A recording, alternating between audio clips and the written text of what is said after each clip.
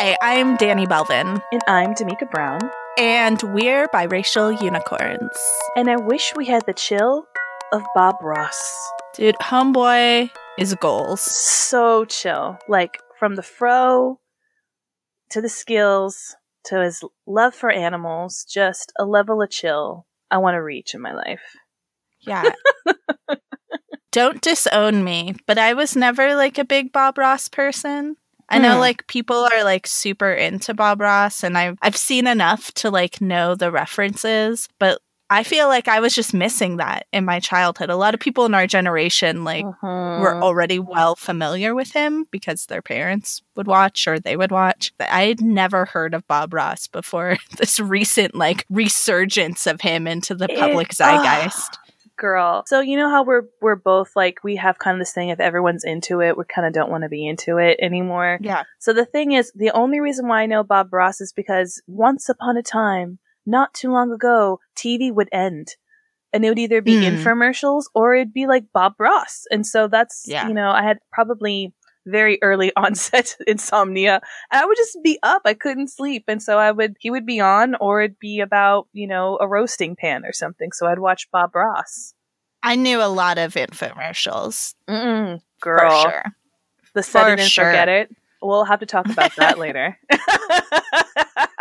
Yeah. I hadn't really thought about that. I guess it was different. TV did used to end, and it was just some channels would not be on the air. Some channels would have infomercials. Cable channels, a lot of cable channels had like things, I guess, right? Yeah. Like they had more programming.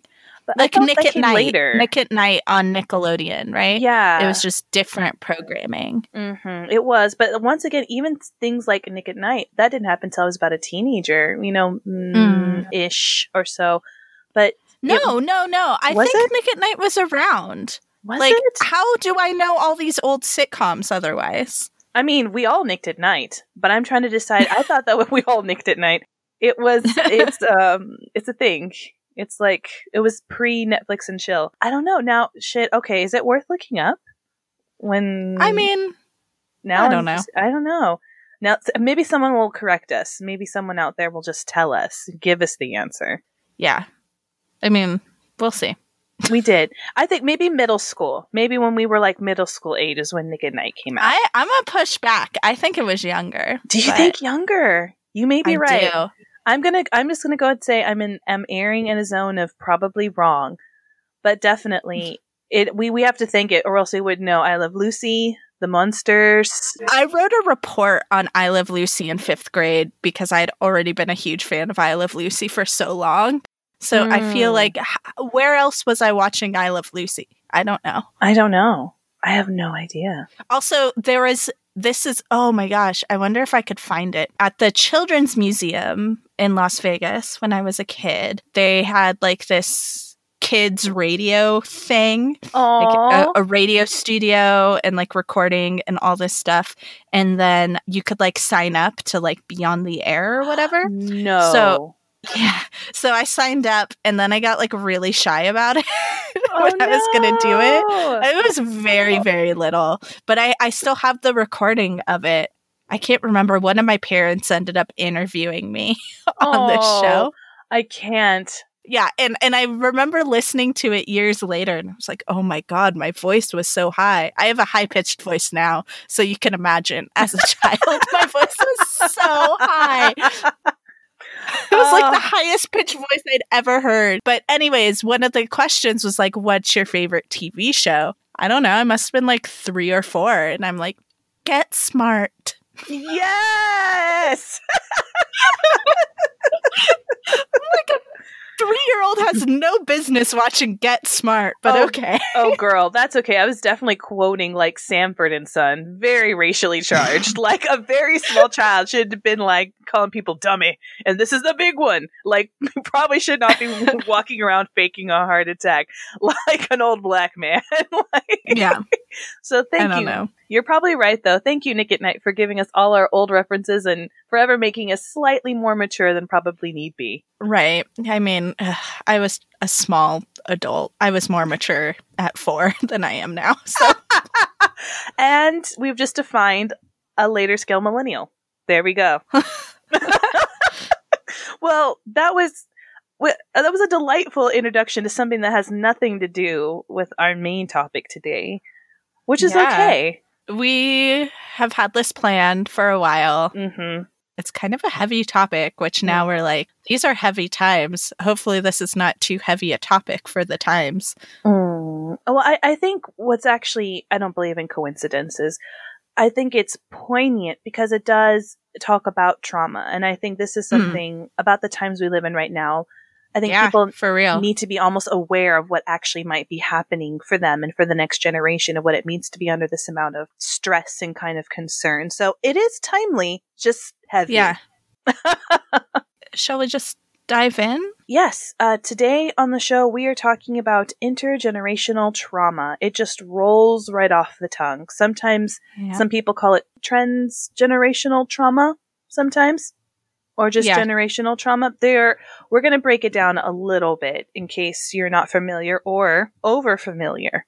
It's something that is being increasingly talked about these days. Maybe like a year, 2 years ago, I had never heard of this. But I think it's something that I've been familiar with for a while now. It's something that I talk a lot about in therapy, so that's awesome. It's this relatively new theory that they're talking about, this idea that trauma not only impacts the person experiencing the trauma, but it's something that impacts future generations as well. And so it's a combination of things like of actual genetic effects, which we'll talk a little bit about, but also this idea that trauma affects your behavior. So it affects the way that you behave towards your children, which affects the way they behave towards their children. And it's just this cycle. And a lot of this intergenerational trauma that they talk about is cyclical, right? So I think you hear a lot about, particularly in the mental health and mental illness world, like breaking these cycles, right? And that has a lot to do with this intergenerational trauma. It does. For me personally, I have heard it mostly in the realm of addiction. And that's kind of where I was the most familiar at, but really researching and reading, kind of like you said, in the last, I know 10 years they've been kind of hitting it, but it was still kind of like it was a far reach. There was no research or people really backing it, just a very few people. But now I really do feel people like, this is a real thing. This is serious. It deals with a lot of things of race and gender and going back to trauma and really breaking it down. And it's been fascinating is not the right word. It's been very eye-opening. So I really want to make sure today's show is actually not improving. It was actually funny. One of the authors of the book that I read, I was watching her on a PBS special. It was about like a 28 little kind of segment. She's talking about a book she wrote, eons ago. So she's like, yeah, the OG. And they're talking, and it got to be about the end of their time. She's giving examples, talking about her experiences. This is what people do when talking about a book or something they've been studying. The gentleman talks to the author, and he's like, oh, we ran out of time, as they all do. It's been great having you. And she starts laughing, kind of to herself, really. Yeah. And you can tell it kind of throws the guy off. And she just goes, it's funny, I'm here to really talk about healing. But I've spent most of the time explaining and defending the very thing I wanted to talk to healing about. And it just blew, girl, right? It just kind of blew my mind. So I wanted to make sure, like, we're bringing this up, not saying this could possibly be it, or maybe, or it's out there. Like, we're not defending anything. These are legitimate things that are backed up by science and study and just evidence. And so we want to talk about what's going on, maybe even some personal experiences, some definition, but also talking about healing and some resources today. Absolutely. And thank you for saying that and for laying that out. I think that's really important that we leave that time and space to talk about the healing and resources available for people. Words like trauma are hard because they can mean so many things, right? Like trauma. And then I don't know about you, but like for me, and this is being a little more personal than I actually even want to be, And it's going to be very vague because every time I'm like, oh, I really opened up. It was like I said my favorite color is purple or something like really inconsequential to most people. Give them their address. Give them your address, why don't you? No. So words like trauma, I think, are hard because they can mean so many different things. And then for me personally, I feel like I'm being dramatic if I refer to anything that has happened to me as trauma, no matter how bad it actually is. Like, it could be like, you know, I'm sure I could have like my arm cut off and be like, oh, but is that really trauma? Like things, it's hard because it feels like such a heavy word to use that it's hard to identify it with your own experiences. And I think for us in particular on this show talking about it, I think a lot of this like racial trauma is really important to talk about, both historical and like currently happening, because that is trauma that affects people and that is carried on through generations. Could be like a specific traumatic event that happened to you personally, or it could be these larger ideas of like historical racial trauma that still have a real impact on an individual as well. Exactly. And that's part of the problem. And that's why it's so, I think, important that even though, you know, this topic is a bit heavier, we do open up, because the moment you say racial trauma, you go into a room of a mixture of people and say it, and it's going to change the entire atmosphere of the room. You're going to get people who are going to be deeply affected, and you're going to have people who are going to feel greatly offended. Like, oh, here we go. Here we go again, talking about that. So as Denny said, racial trauma is a very like individual kind of experience of, you know, mental and physical stress, fighting microaggressions, dealing with contact racism on a day-to-day, and historical is, you know, more of a family line. But when you bring that up, people, so, you know, that's what you're talking about. If your arm came off, you would try to downgrade it. We have literally adapted our behavior to minimize racial trauma, to make it comfortable for everybody else. These are the things we need. These are the words. This is the language we need to talk. We have become adapted to downgrading what has happened in our history and who we are. There are real effects. Like you said, there are real, like, long-term lasting effects. It's not only have we been conditioned to downgrade, like, these racial traumas, but because of that, because we're already in that mindset and in that attitude, we, like, downgrade all of the traumas, right? Like, things are very easily normalized, particularly in communities of color, and we act like, you know, oh, it's no big deal. Exactly. And so people who fall under racial trauma and historical racial trauma, it's going to be the 300 back years of slavery for African Americans, First Nation people, Holocaust survivors, even people who've been through natural disasters, hurricanes, earthquakes, things of that nature, really massive impact. COVID-19, that's all of us, y'all. Yeah, exactly. Welcome. If you have not experienced trauma, if you're tense, welcome. Oh, for real. Yeah, you know, do you feel tense and very uncertain at the times, not being able to sleep, feeling on edge and stress? Welcome. It's trauma. It's trauma. It's trauma. Welcome. We've reserved a table for you.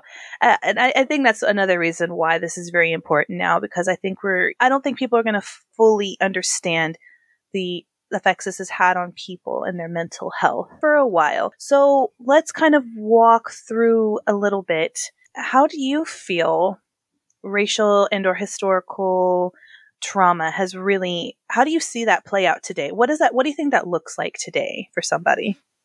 I mean, I feel like we've talked about it so much just on the show, generally, right? Like, it's just existing in a society that is not created for you is like base level, right? Mm-hmm. Like, all of us, people of color, mixed race people, women, all of us experience this, right? We're existing in a society that is not created for us. So we're also existing in a world where our experience, instead of feeling normalized, feels exoticized or fetishized or different. And that, after a while, really takes a toll on a person, I think. I mean, that's just like base level, like level of trauma that I think is in that easily dismissed category. But I think there's also, like you've mentioned already, this idea of culture and things being taken away from people. And I think this is something that even white people can experience and feel as well. Because your like cultural experiences have been taken away, you're like not able to connect with that deep history in a way that feels meaningful or feels like you're having a release almost. So I think there's like something, a part of you that feels like something is missing. I agree. How does it manifest? I think that's another thing too. People are like, well, if we have this, I'm a person who faces microaggressions. Even today, I had a very lovely microaggression pop up in my face when I'm just trying to hang out with my family. If I have experienced racial trauma in my life, which I have, and had the historical racial trauma in my past, you're going to see that manifest in ways of just constantly having to be on guard. People who've experienced racial and historical trauma, their fight or flight kind of synapses are going to be, they're going to look a lot different. You're going to find a lot more fatigue of just having to constantly just kind of survive and deal with that. You're going to see responses like minimizing trauma. You're going to do things of like, for me, defensive othering. You're going to see things like colorism. You're going to see of internal racism. You're going to see these things manifest in other ways as well. And that's going to have to deal all about survival.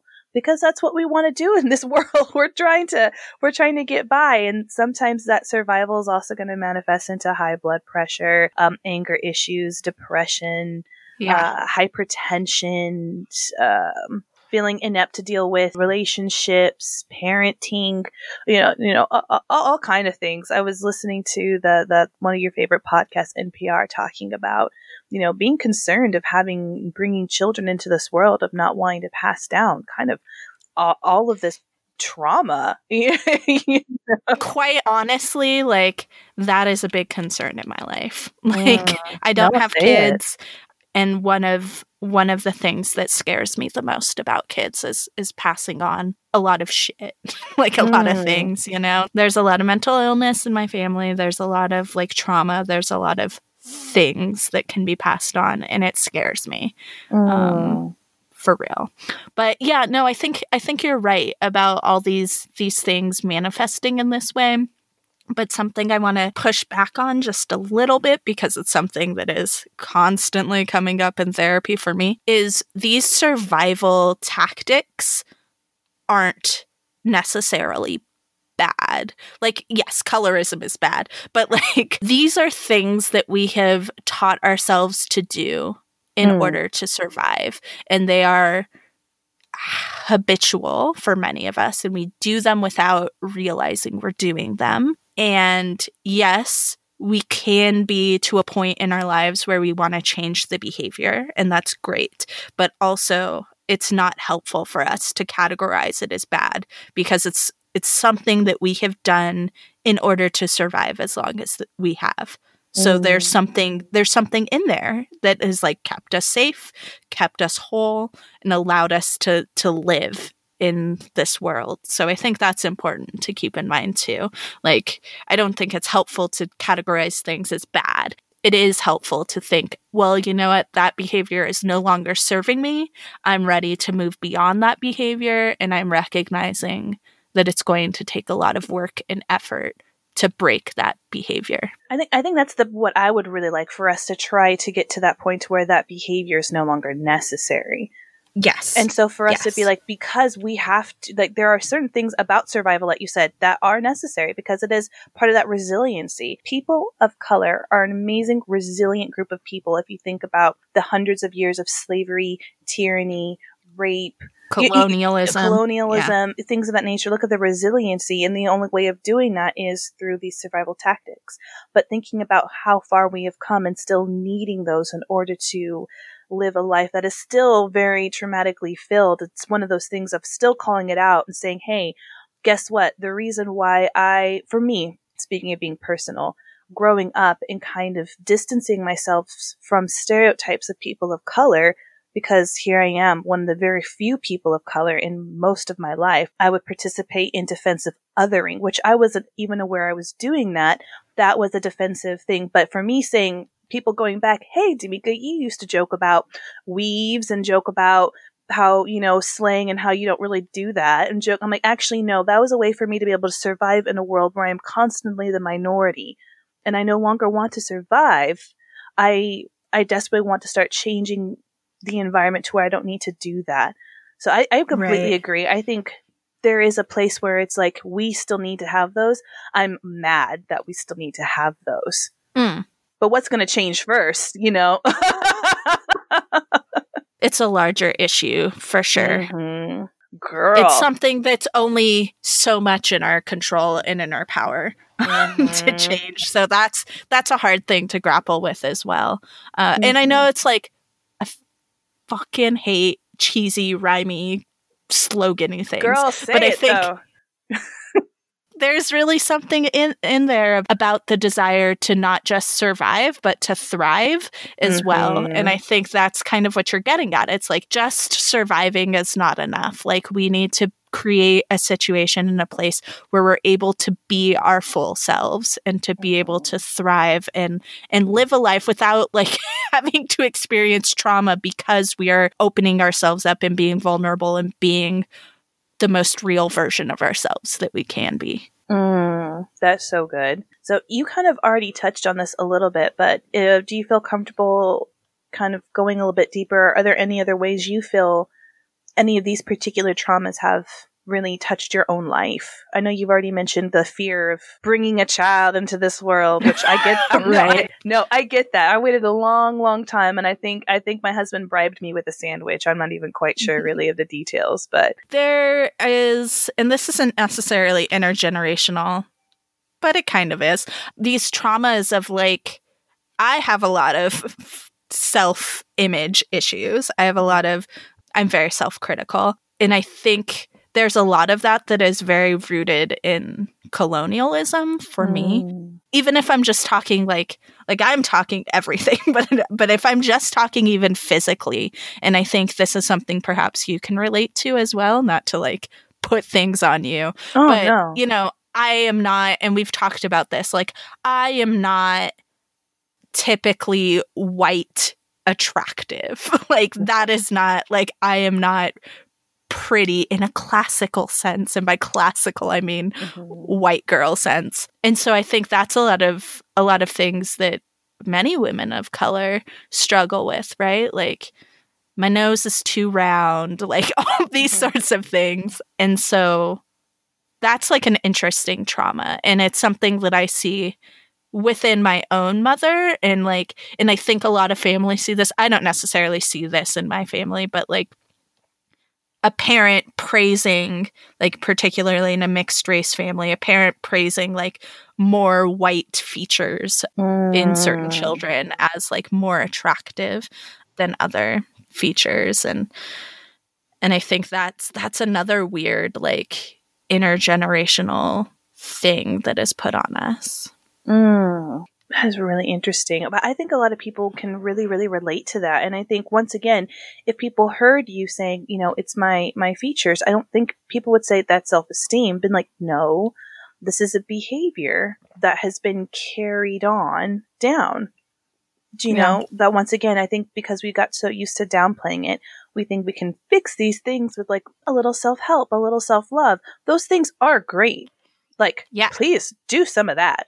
And we'll kind of get into those things a little bit later. But it's just, speaking of not wanting to use cheesy things, but it's just like weeding a garden. Unless you get down to that deep, nasty, bitter root, something is always going to come back up, no matter how much you try to get at it. You have to go down to the root. And I'm really excited. I think more people are desiring that now, to do the work and start really going further back and addressing some of these further long-standing traumas. Yeah, for real. Something that I alluded to a little earlier is it's not only like these behaviors and these thoughts that pass on through generations, but there's also like actual physical genetic things that pass on. And there have been an increase in the number of studies that look at this in recent years. One of the ones that's pointed to a lot is there was a study done in 2015 that was specifically on the effects of the Holocaust. So it was looking at these, they could call it epigenetic changes that happen to a gene because of levels of cortisol, the stress hormone. People are probably familiar with that concept. There's the stress hormone in your body.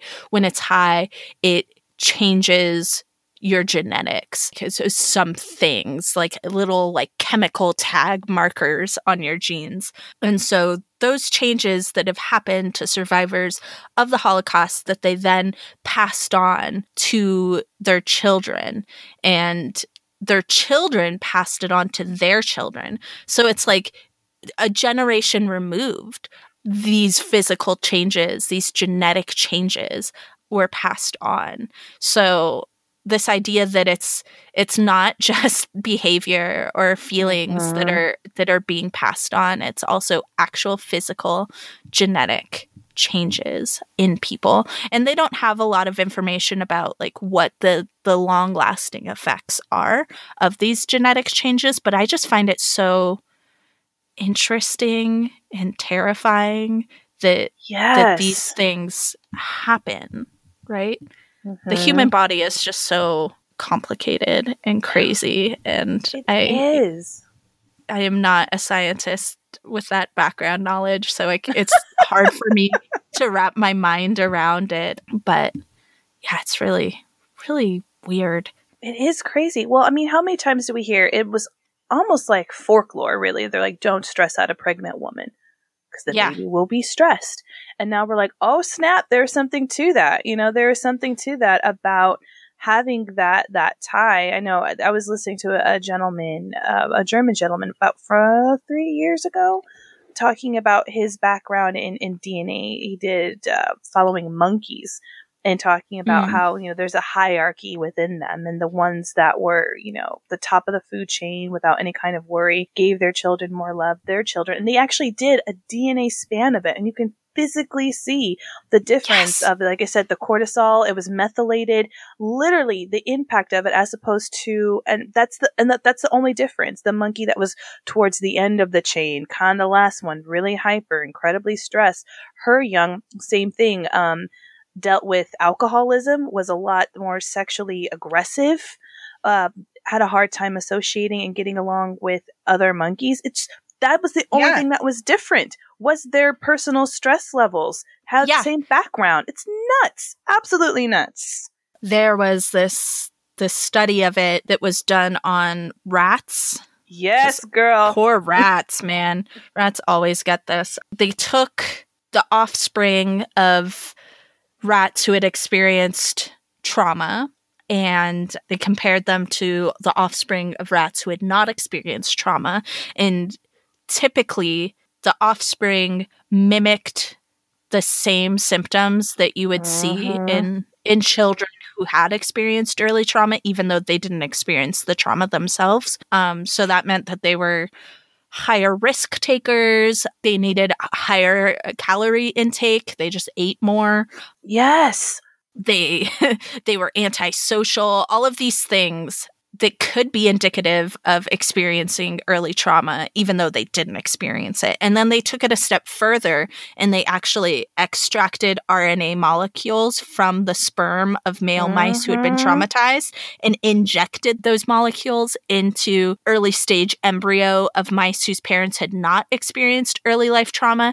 And still, those offspring experienced those same behavior patterns. So it can be like literally in your makeup, or it could be put into your makeup. You know, it's woo, it's hard. So it's hard to think that, like, not only are you battling against, you know, these societal influences, these mental influences, the impacts of how your parents treated you, all of these things, but also it might be coming from inside as well.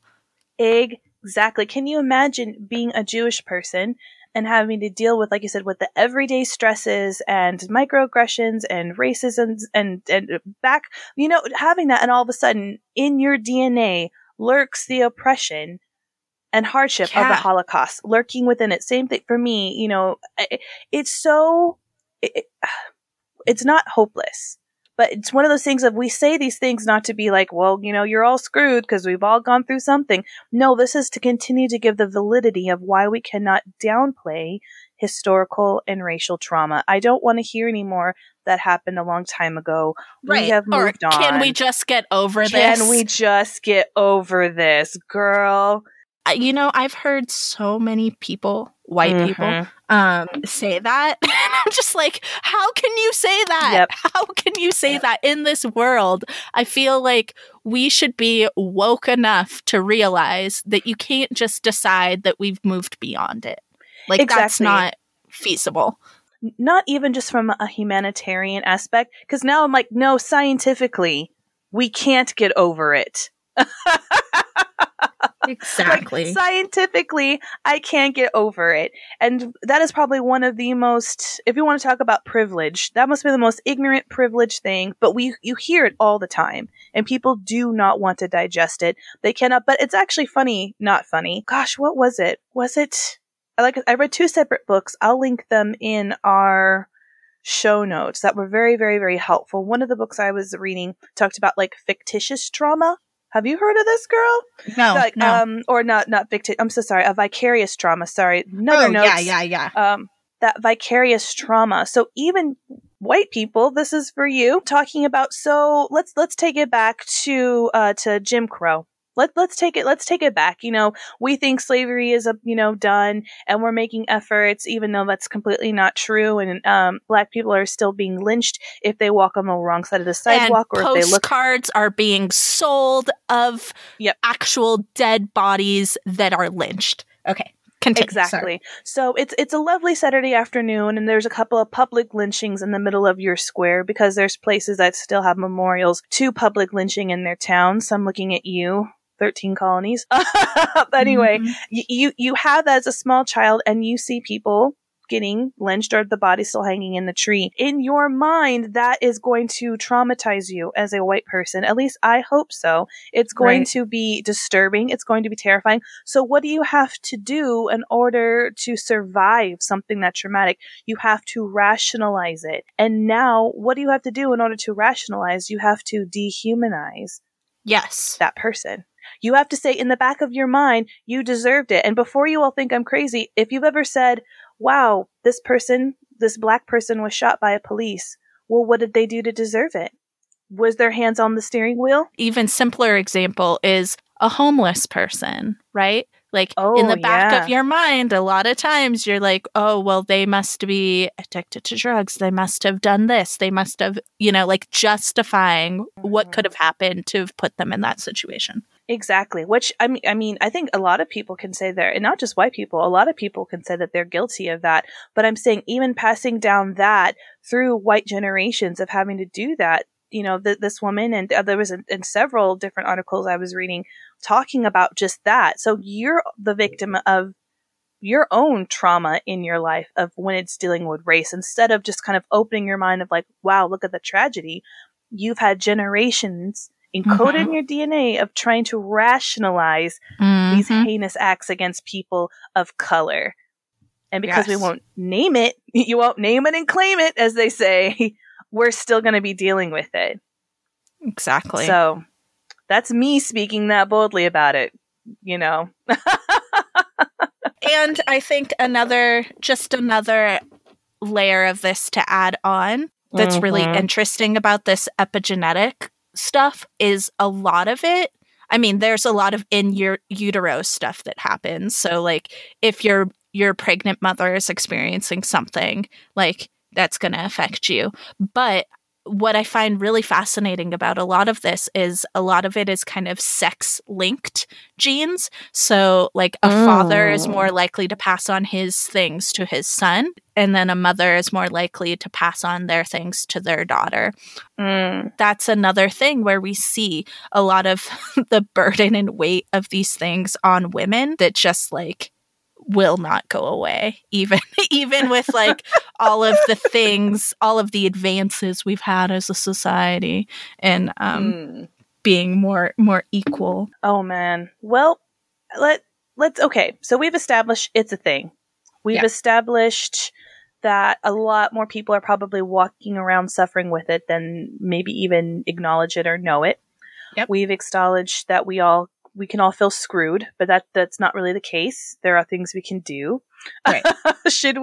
We talked about how it kind of affects us a little bit. I don't know if you want to talk about the complexities of it as a mixed rate person, or do you want to kind of dive into some healing, do you feel like turning this car around? And I don't think we need to harp on it for very long. I think people probably have an idea of what we're going to say, that being mixed race just complicates it further.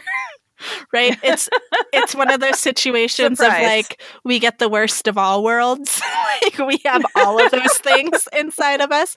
Like you mentioned, the trauma and the dehumanizing like attitudes that have impacted several generations of white people. We got that too. We got all of it. We got it all. Yep. It's a mixed bag. Try being inwardly genetically upset with yourself. It's really weird, guys. Yeah. And this is something, I don't know, I may have said this on the show before, but this is something that I was aware of from a very young age, that the fact that I am such a product of colonialism. Like, I remember being like 7 or 8 and saying something to my mom like, wait, hold up. So you're telling me my people killed my other people, like, throughout like several different warring aspects inside of me, this history, people killing each other and hating each other, and yet here I am. I don't know. Yet here you are. Yeah, and I think that's what a lot of, like, with mixed race kids and mixed race people, they're like, and yet here I am. Despite all the odds. Here I am, just trying to exist with all of this. And so there's there's a space for that. I think there definitely is. And I think even in the material that I was reading, I did find it, even as a mixed race person, being like, ooh, this is tough, because some people tend to lean on the fact of not, we've talked about it, there's some people who feel like with the mixture is borderline on erasure. Right. And, it's hard not to, you have to kind of fight that imposter syndrome. I have the right to be a person in a life. For me personally, I do have to kind of battle through some of that, but I don't know how much of it is just the way that material and research is getting out there, or if it's me, I'm taking it. I don't know. I struggle with that too. Like, I am over here one of the staunchest, like, anti-colonialist people, but also fully aware that, like, if it were not for colonialism, I would not exist. Like, that's a hard thing to, like, struggle with as a person, I think. It is.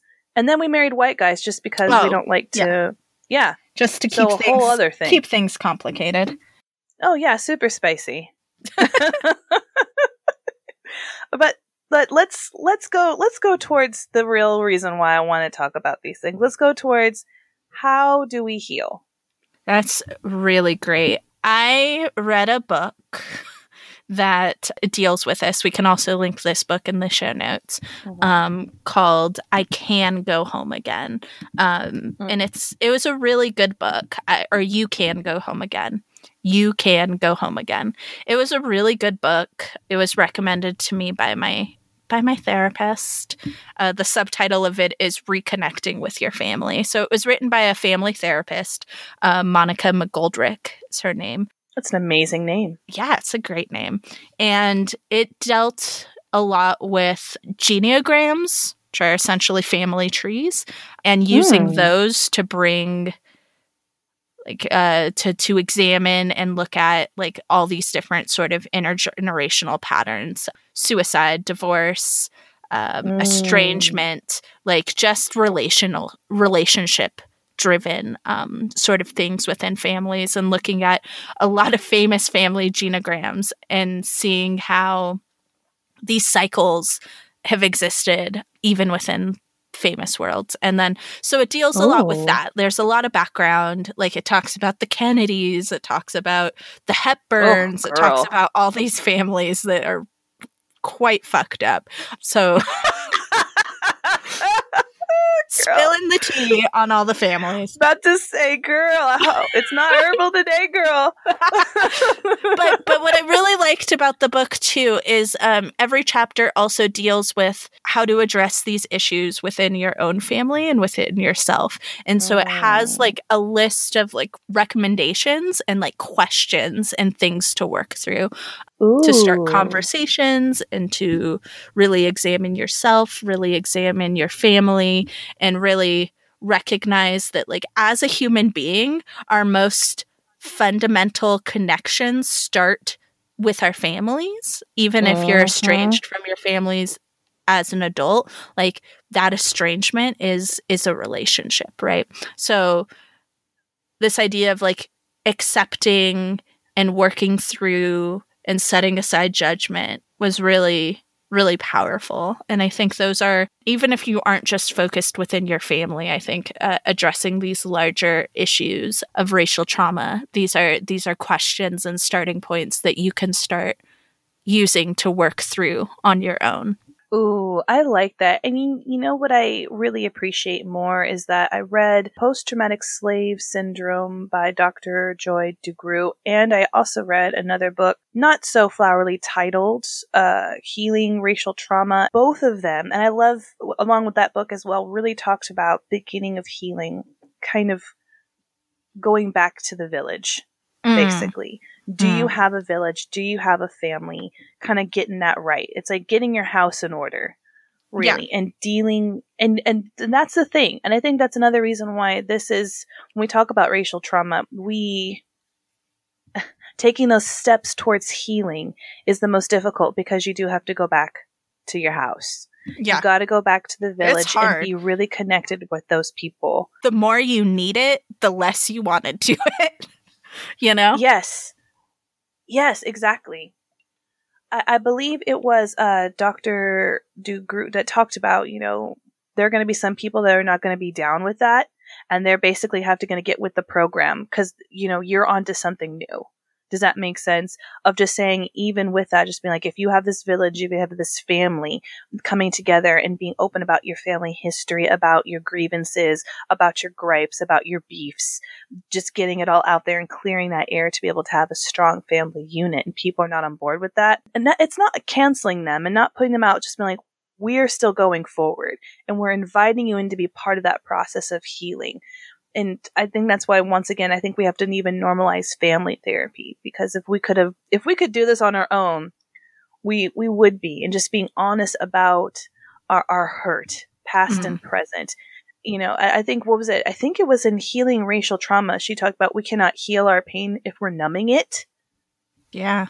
And there was something about that was so big, because even within my own family, I don't like to show that I'm upset or things have hurt me. I just kind of want to move on.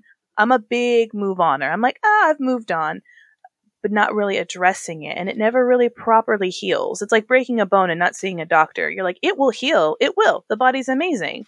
You know, people of color are amazing. It will heal, but it won't set right. Right. You know what I'm saying? Absolutely. And this reminds me of a meme that has been going around. I don't know if you've seen it. That was I think it was a tweet by Will Smith that was like... the great philosopher Will Smith. Yes. But I found it very poignant, and it was one of those like, ooh, like when you read it, it said something along the lines of, you cannot achieve your way out of childhood trauma. And I was just like, ouch. But it's true. Like, those are things you need to address, right? And he would know. Ooh. Yeah. Oh, deck on it. Ooh, deck on it, Danny. Don't bring the stings from the great philosophical Willard Smith. There we go. But it's true, because part of that, in both the books they talked about, so the reason why I need to have that village and that family is because then you have to kind of break into what you're talking about with the genealogy of getting to that history. Let's get that history right. Because, we can both attest to, I don't think the history that we've learned in our school's not going to give it to us. No. I want to. Because healing, as I was, is an individual thing, and it also needs to be like a life thing. Like the world also has some healing to do.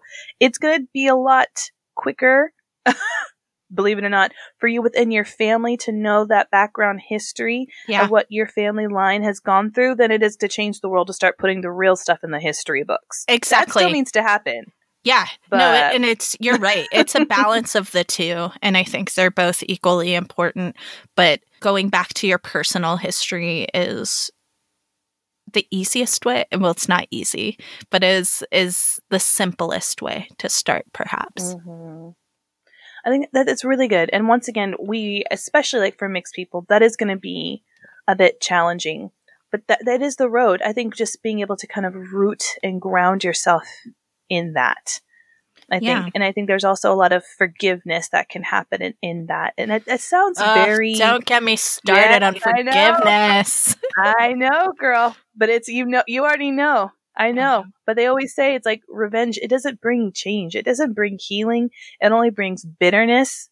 It brings a lack of sleep. It brings intention. I mean, we had a whole episode. If y'all didn't listen to that one, girl, it's good. Go back and listen to that one. A quote from the book that is like speaking to all of this, the book that I read, just to put it for you. The more we know about our families, the more we can know about ourselves, and the more freedom we have to determine how we want to live. Learning about your family heritage can free you to change your future. That is so good. That is so, so good. And there's that freedom in forgiveness. There's that freedom in moving forward. There is that freedom of changing those survival tactics. There's just, that's really good. That might have to be my next book on my shelf. Yeah. So what else? Are there other things that we can do to like help ourselves move through this? I think at least for me, when I was reading and it was like, my gosh, it's like, how can you even get beyond that? I think probably the one I'm struggle with, even beyond, dealing with family first, is bringing together the community as well. They talk a lot about, in both of the books that I've read and in a couple of seminars that I watched, the importance of having your communities back. Yeah. Like Dr. DeGroote talked about staying in the room. She's talking about having people of color being all together. You don't have to sign off, is what they're saying. You don't have to agree with everything, but stay in the room. Don't leave. Let's work it out. Let's have each other's back. And for me, that's like a utopia. That's like a world. I'm like, in what world can we do that? Because we talked about it before in past episodes, even within different races, we pick apart each other. Yes.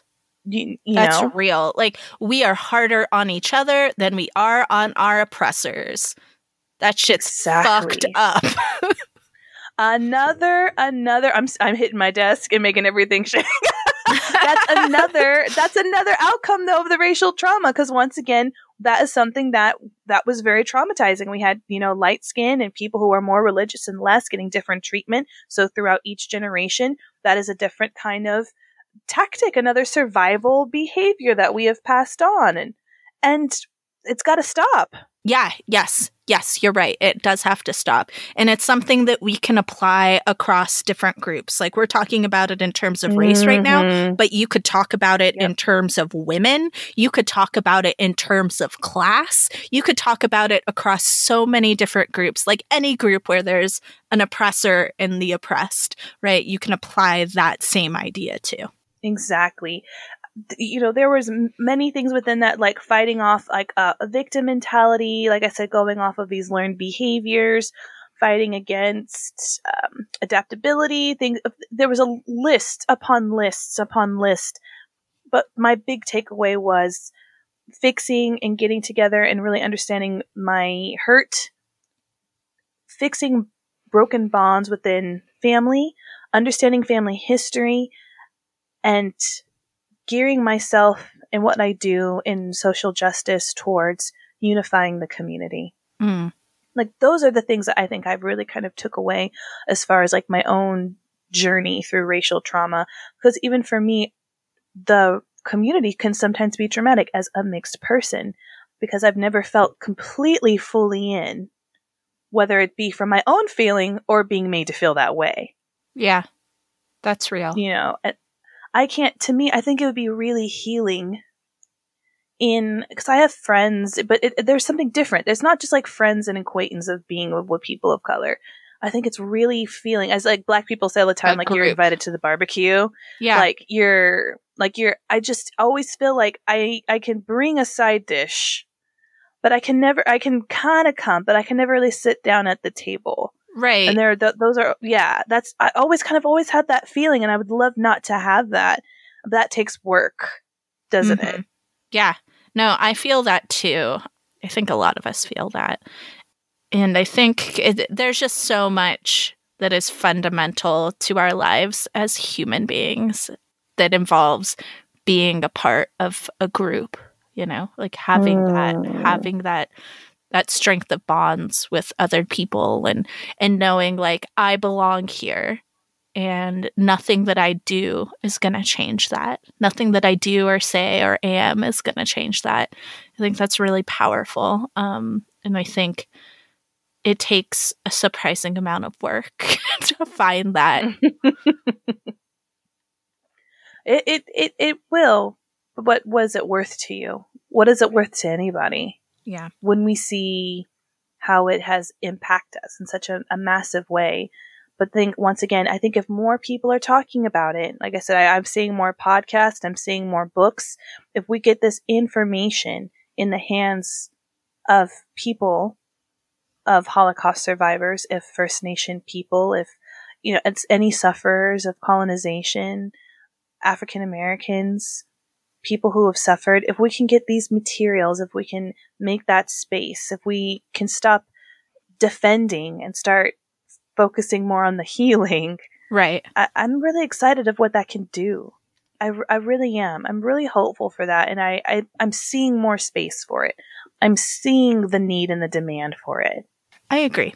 Any final thoughts? Should we move on to our happy places? No, I think that was a good thought. It's racial trauma. It's a real thing. There's stuff out there. Yeah. We're all working through it. Yes, we are. You're not alone. You are not alone. And if we have to do another episode about this, we will gladly do so. Just let us know. And like we said, it's not just us people of color that are confronting this, but white folk, you got to do it too. You got to confront your own skeletons. Get them all the way out. The back closet and the attic, everywhere. The cellar. Look in the cellar. I love a good cellar skeleton. Can you pass me that jam? I pictured like a skeleton like holding a wine glass. That was like what came to mind. I love it. Is it weird that my skeleton was next to like pickled beets? Like I'm like, oh, look at those homemade preserves. Like one hand on a jar of pickled beets. Love it. Yes. Oh, that's how you end an episode about trauma. That's how you do it.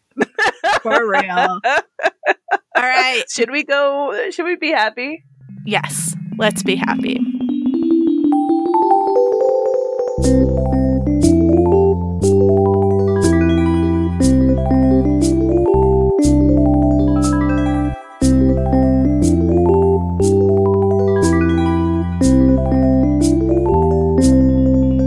So, Ms. D'Amica, what is your happy place this week? Are you ready for the crunchiest thing I might have ever said? Oh no. Are you ready? I'm ready. This quarantine stuff is making me very, very crunchy. No, actually, long story short, because of everything, we're all indoors. We're doing a lot of, Facebook lives and chat lives. And so the room that I normally record in has kind of been slightly taken over a little bit. But my husband was really sweet. He kind of went in and kind of reorganized it so I could record. Anyway, he surprised me. He put our little diffuser in, like our little humidifier, oil. diffuser, and it is really making me happy. It changed. It's really cute. It's tiny. It's like the faux wood. It's got some essence of oils in it. It changes color. It's making me happy. I know it sounds lame, but No. I saw it. I opened That's the door what and I was happy like, places are here for. Yeah. It's like, what is a little thing that is making you happy? yes, it just made me so, because sometimes we don't always use it. And so sometimes I forget we have it. And here I was just like, it's cute. And it makes the room, I need a lot of things to kind of relax me. My shoulders were high like Larry King. I call it Larry Kinging when my shoulders that's right how my underneath. shoulders always are, D'Amica. Yes. My husband has to come behind me and like constantly like push them down. But they were just like, my shoulders were in my earwax. They are just so high lately. So it's nice to kind of like just breathe. What's your favorite diffuser essential oil smell? What is Bay? What is Bay? Well, of course, I'm always going to be super basic. I'm a hoe for lavender. I will always be a hoe for lavender. I mean, I literally bathe in lavender essential oils. I love it. I love English lavender. I've been converted. Probably the second one. I love citrus. So I used to have a blend that was like really like mandarin, orange peel, and grapefruit. It's just like, it's kind of, I'm a coffee addict, but that's a natural. It just really gives me a pep. It smells clean without being sweet, because I don't like super sweet smells. Girl, you need to get on that bergamot if you haven't, because one, it's a citrus. Two, it's supposed to be really good for relieving symptoms of depression. Bergamot's magical. Real? Yeah. Ooh, yes. I will Berg and Mont. I will do that. Welcome to Earl Grey Cast. Always Earl Grey Cast over here. It is always, and it's always hot. Yeah, Earl Grey hot. Yeah, that's what I'm drinking right now, girl. Yes, girl. Could we look how far we've come? Yeah. We're living the life. What's making you happy right now in these times? I also chose something very basic, just being my basic brown bitch over here. Girl, love it. Simple thing that is making me happy: painting my nails. Yes. Here's a truth about me that the world of podcasting doesn't really reveal, but I always have my nails painted. I am like, she does, very into painting my nails. I don't know what the color of your actual nails are, and you never will know. You won't. That's the truth. Okay, I'm calling you out. This heifer came to England. Like, her and her man were so cool that you guys were over here for 3 weeks and had everything like in proper like rucksacks. They looked so European and so cool. Like, we're studying abroad, everything. And I'm thinking they're so efficient. They only pack what they need, maybe a book, thermos. And then I go into their room and she's got, I don't know, like 7. I'm over exaggerating. Like 7 bottles of nail polish, guys. That is not true. I had one bottle. I had one bottle of nail polish. I thought it was definitely 2. I thought it was like definitely a purple one. And a black. I didn't pack it. I bought it in England. I think there were more, guys. There was only one, for the record. I think the fumes. Do get her confused. But I love that. That was like, I'm sure she probably got off now I'm speaking for you. I'm pretty sure she got off the plane. She goes, first I need to pee and I need to get some nail polish. I mean, it was pretty soon after I arrived that I bought some nail polish. But... I love it. I'm just letting you know. I love it because I don't, even when we were younger, I don't think I really, unless we were doing a show, I don't think I ever saw your actual natural nail color. Yeah. I mean, when I lived in Japan, it was kind of looked down on to paint your nails. So I did not have nail polish on usually during the week. But then Friday night would roll around. I'd paint those nails. Sunday night, I would take it all off to go back to work that week. Oh my goodness. There's some people who are really skilled. Like, I know there's the acrylic but people who just paint their regular nails very well, slightly jealous of. I don't have a steady hand. I'm into the nail art also. I haven't done any for a while, but perhaps I should be spending some of this time at home doing it.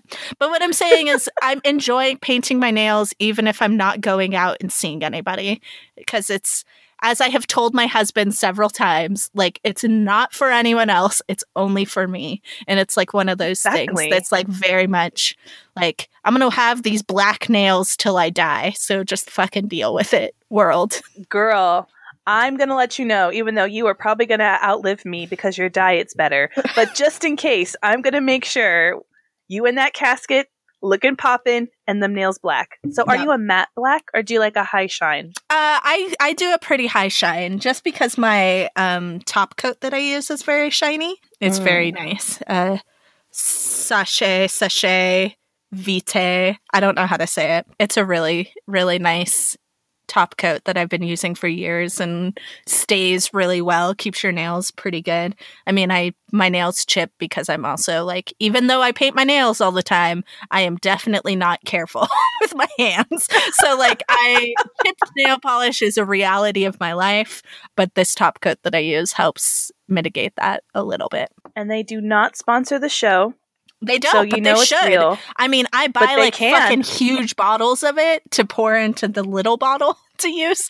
No. So you loyal. That's amazing. It is. I've been using it for years, and I use it every time I paint my nails, which is usually once a week. So okay, so here's some journalism for you. Toes. Do the toes get the same? I know. Do the toes get the same treatment? I always have painted toenails. I only paint my toenails once a month. Okay. In the summer, a little bit more often because, you know, I'm wearing my slippers out and about and they get more chipped. Okay. And by slippers, I mean flip-flops.